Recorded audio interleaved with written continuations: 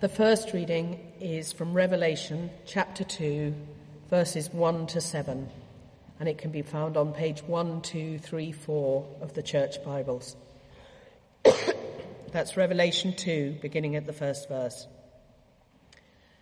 To the angel of the church in Ephesus, write, "These are the words of him who holds the 7 stars in his right hand and walks among the 7 golden lampstands. I know your deeds, your hard work and your perseverance. I know that you cannot tolerate wicked people, that you have tested those who claim to be apostles but are not, and have found them false. You have persevered and have endured hardships for my name and have not grown weary. Yet I hold this against you. You have forsaken the love you had at first. Consider how far you have fallen. Repent and do the things that you did at the first. If you do not repent, I will come to you and remove your lampstand from its place. But you have this in your favor. You hate the practices of the Nicolaitans, which I also hate. Whoever has ears, let them hear what the Spirit says to the churches. To the one who is victorious, I will give the right to eat from the tree of life, which is in the paradise of God."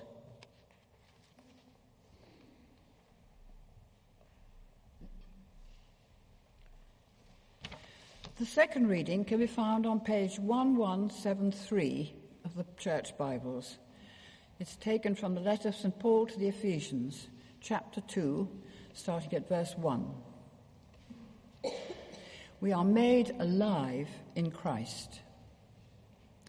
As for you, you were dead in your transgressions and sins, in which you used to live, when you followed the ways of this world and of the ruler of the kingdom of the air, the Spirit who is now at work in those who are disobedient. All of us lived among them at one time, gratifying the cravings of our sinful nature and following its desires and thoughts. Like the rest, we were by nature objects of wrath.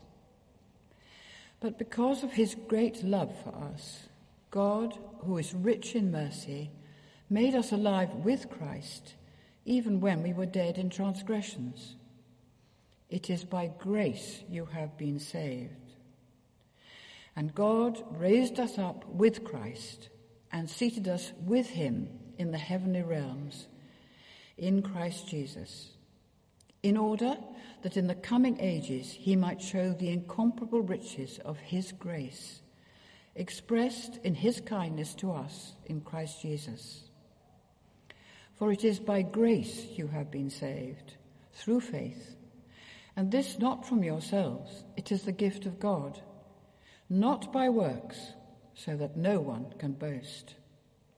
For we are God's workmanship, created in Christ Jesus to do good works, which God prepared in advance for us to do. This is the word of the Lord.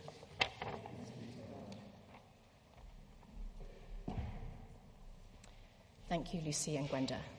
We are beginning a new sermon series this morning from Revelation. We've called it Christ's Letters to the Churches. And Mark is going to begin the sermon series this morning. So Mark Beard, you're up. May I pray for you? You may. Heavenly Father, I thank you for expressing your love to Mark by making yourself known to him and calling him to you all those years ago. I thank you, Lord, for the words that you have given him, the thoughts you have given him this week as he prepared for the sermon. And I pray now for all of us that you will use what he has prepared to speak what you want to speak to each one of us this morning. In Jesus' name, amen. Amen. Thank you all. Happy Christmas. And just a slight apology in advance that because it's a new series, I will try to do an introduction and then talk on the message of today. So maybe a little bit longer than any of us would really like, including me. Anyway, happy Christmas. The great thing about Christmas for us is dressing up the house, and every Christmas I try to buy the most enormous Christmas tree that we can possibly fit in our library. And I go on December 1st down to a New Covent Garden and in the Land Rover and shove a great big hunk of tree in, and we try to squeeze it into the library. But there's one very distinctive thing about our tree, at least fairly distinctive in this country, and that is that we have real candles on the tree, which is beautiful, absolutely beautiful. And to sit in the candlelight when the tree is lit is just a marvelous thing. But you know, candles are not very good at lighting up the room, and so we also have, not surprisingly, a set of Christmas tree lights, the new LED ones that are very bright. And so this story, this revelation that is given to John, is really a little bit like the story of our Christmas tree, because in chapter 1 it talks about a son of man walking, a vision that John sees as a son of man walking between lampstands, 7 lampstands, which represent the 7 churches. And if you just think for a moment, lampstands, think of Roman times, you're talking oil lamps, you're talking candles, effectively. And here, this Son of Man walks between these lampstands that represent the 7 churches, and in his hand, he has 7 stars. 7 bright stars, which represent the 7 angels of the churches. And you just have this sense of, there is an upgrade coming. Get rid of the candles. Here come the stars, the bright light shining.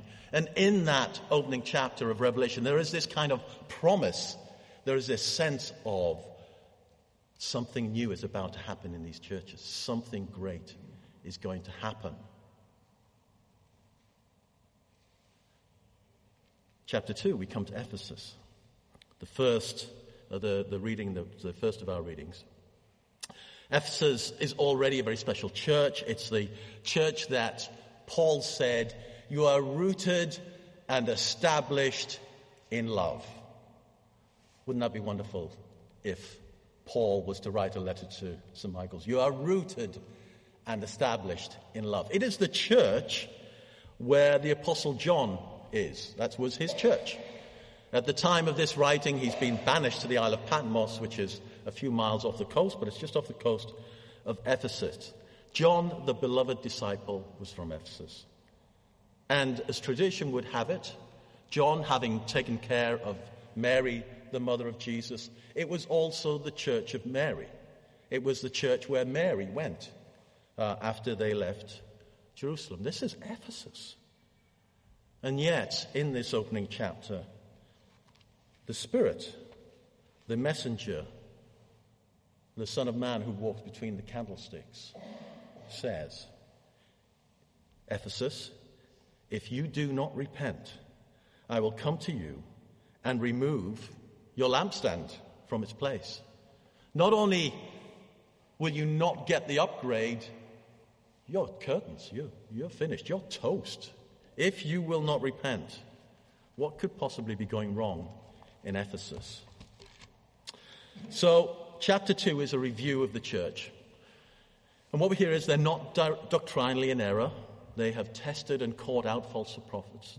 They've not slack or lazy, it says. Verse 2, we know your hard works and your deeds. They're not faint-hearted. Verse 3 says, not grown weary. Verse 2, they persevere. They endure hardship. They're not wayward. They hate the practice of the Nicolaitans, in verse 6. They cannot tolerate wickedness, says verse 2. This is a clean bill of health. And yet verse 4 says, yet I hold this against you. You have forsaken the love you had at first. You have forsaken the love you had at first. Christianity is a love story. Take the love out of it, and you have nothing. Imagine Sleepless in Seattle without that scene at the end at the top of the Empire State Building. It's just inconceivable. Take love out of Christianity and you have nothing. So, let's talk about forsaking your first love. Romance often dies in some marriages. It's a shame, but it does. And a marriage can grow stale. Helen Rowland, in her 1922 Guide to Men, put it like this. A husband is what's left of a lover after the nerve has been extracted. You can laugh, by the way. A husband is what's left of a lover after the nerve has been extracted. When I was a young Christian, I lived about 5 miles away from the church that I attended. I was just a young teenager. And I'd take the bus to church, but often I would run out of pocket money. And on those occasions, I would walk those 5 miles to church, walk 5 miles to church, walk 5 miles back. I was so hungry for fellowship, for the preaching of the word, for encouragement, that I thought nothing of those 5 miles, 10 miles actually round trip. We then moved house, and I was 10 miles away. And the peculiar thing is, of course, 10 miles away, the bus fare is even more expensive. So I used to run out of pocket money more often. But nevertheless, on a Sunday, I would make that round trip of 20 miles. 10 miles there and 10 miles back. We now live about less than a quarter of a mile from the church. And I know it takes 12 minutes to walk here, only because I've checked it out on Google. Because we never walk. We always take the car. And we never get here on time. Or just about on time. I just feel that it's a picture. It doesn't matter really how you get to church. But it is a picture of how we can be so arduous for God in the early days. And somehow, nevertheless, we might forsake our first love. It's just a picture. Well, you might say, it's an inevitable cooling off. Circumstances, life, families, illness come in the way. Well, on a similar vein, I just want to commend Michael and Elizabeth Fenny. I know they're here. I did see them. I mean, I can't believe how far you guys come each Sunday to church, to come and serve us. I commend you, Michael.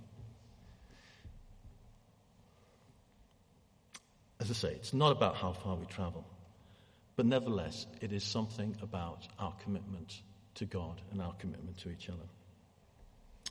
Likewise, should there be a cooling off of our love for Jesus? My late wife, Meta, when she was dying, had gone through 2 lots of chemotherapy, radiotherapy. She'd had 2 surgeries, and then finally she had brain surgery. And in those last days, I would often get up. I get up early, about 6 o'clock.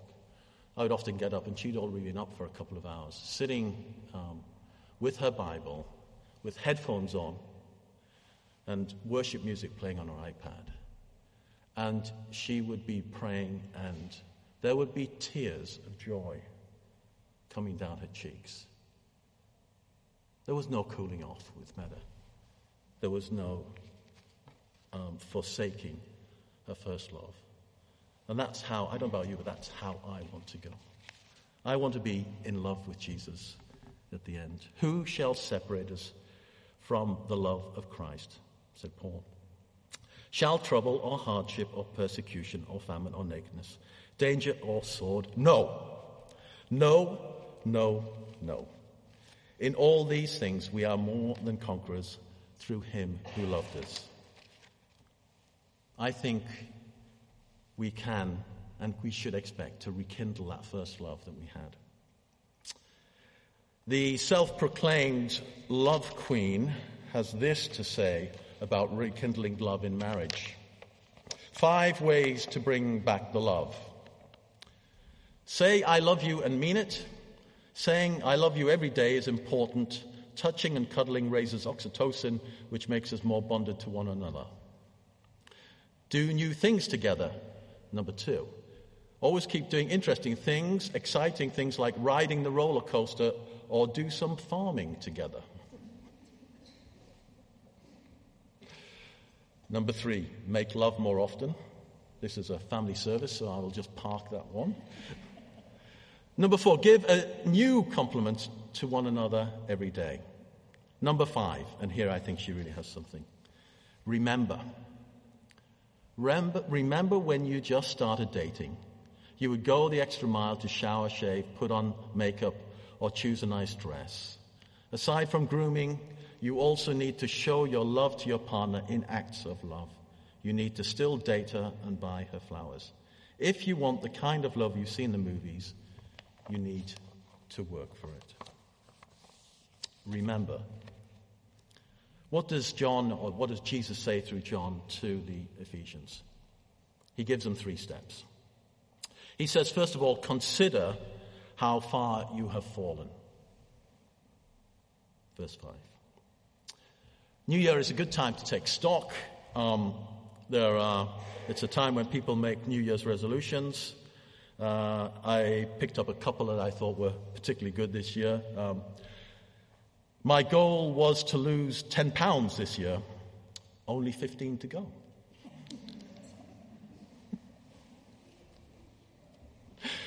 My 2019 resolution was to have a fat bank balance and a thin body. My 2020 resolution is not to mix them up this time. A couple of years ago, each of us received this from Tim Mullins. This was Tim Mullins' New Year's spiritual health check. 6 marks of a healthy and wise Christian. I've used it pretty much every time I've got a new diary these last 4 years. And each year I go through and do an inventory against these categories. The categories are love for the Lord Jesus Christ. Number 2, a hunger for the Bible. 3, compassion for the lost. Number 4, a commitment to the church. Number 5, growth in godliness. And number 6, a devotion to prayer.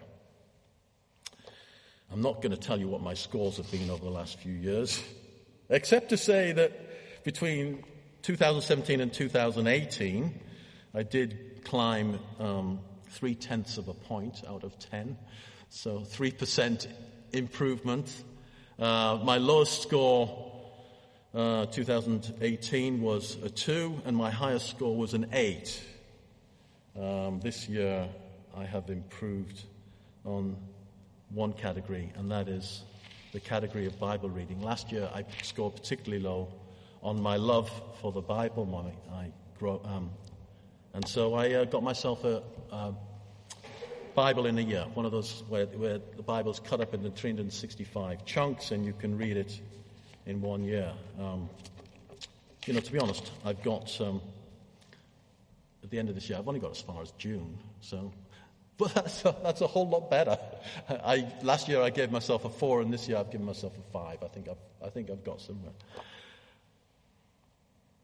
Second step, turn around, go back, repent. Remember what the Love Queen said. She said, remember your first love. Remember the actions you used to do. Now, do actions follow feelings, or do feelings follow actions?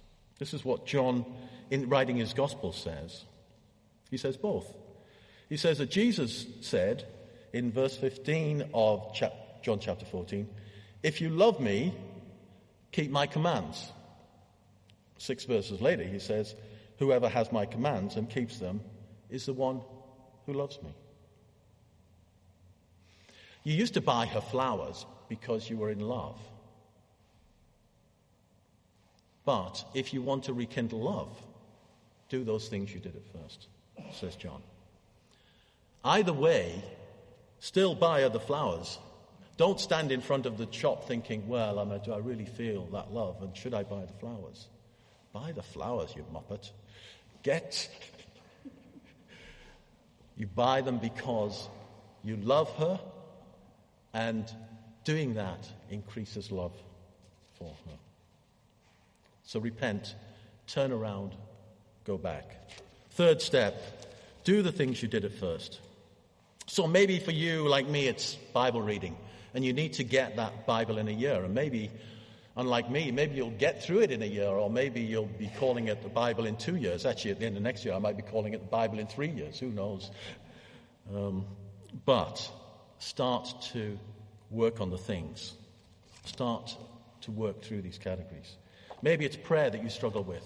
Well, then get along to the quiet day on the 11th of January. Get alongside some of the finest prayers in this church. Just rubbing shoulders with them. It will rub something off onto you.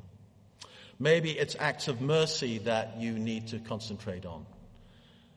Well, there are plenty of opportunities. St. James the Less every other Friday has a homeless meal. Go along and volunteer. It's great. You know, I visited Mary Begg last week, and I asked her, who's been round to see you, Mary?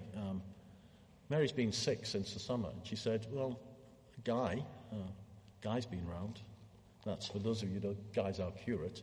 He's paid to go around and see the sick.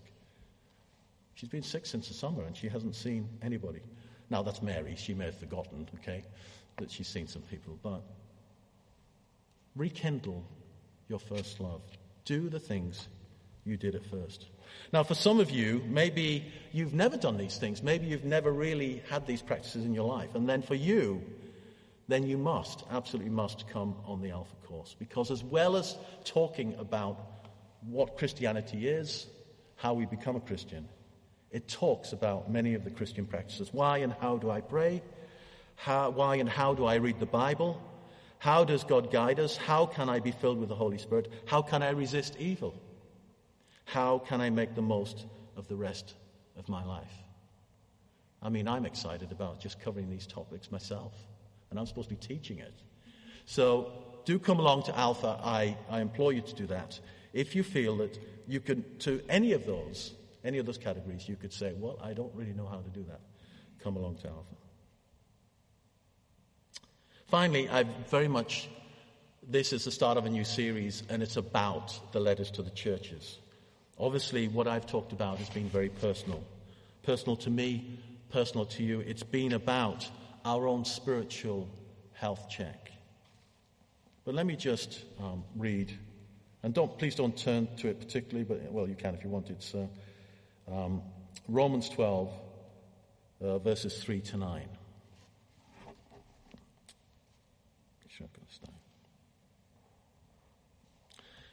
How does God turn churches around? He turns individuals around, and they serve each other. This is what Paul said. For by the grace given me, I say to every one of you individually,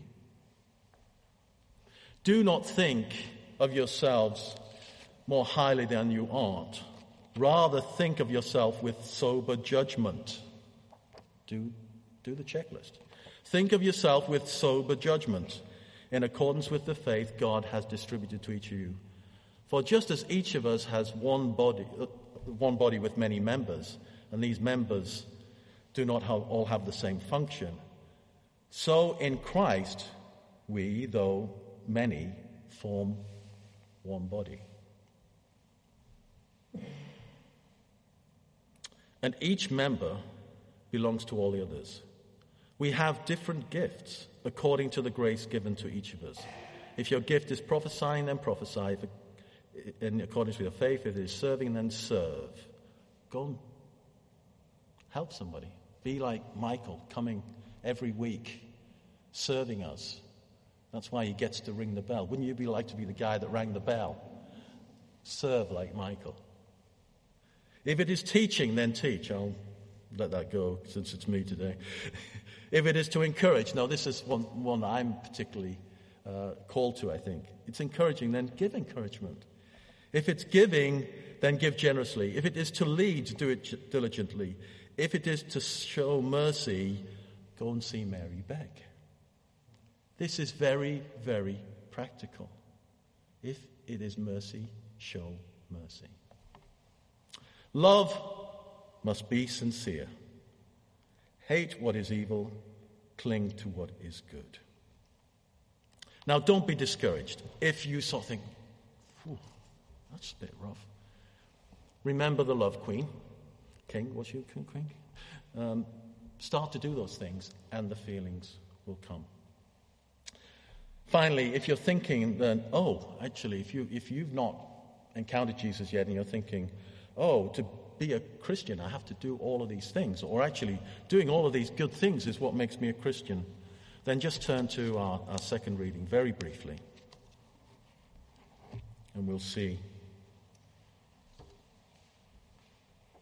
that beginning in verse 8. It is by grace you have been saved. It is not by works. Verse 10. But nevertheless, we are created to do good works. The sign of a healthy church, the sign of a church where Christ takes that star and puts it on the lampstand, is a church that does good works. It's not good works that make us good. It's not good works that make us Christians. But if we are Christians and the light of Jesus is shone in our hearts, we will do good works. And if you want the light of Jesus to shine more in your heart, do good works. Do actions follow feelings, or do feelings follow actions? Remember what John said, both. Thank you. Happy Christmas.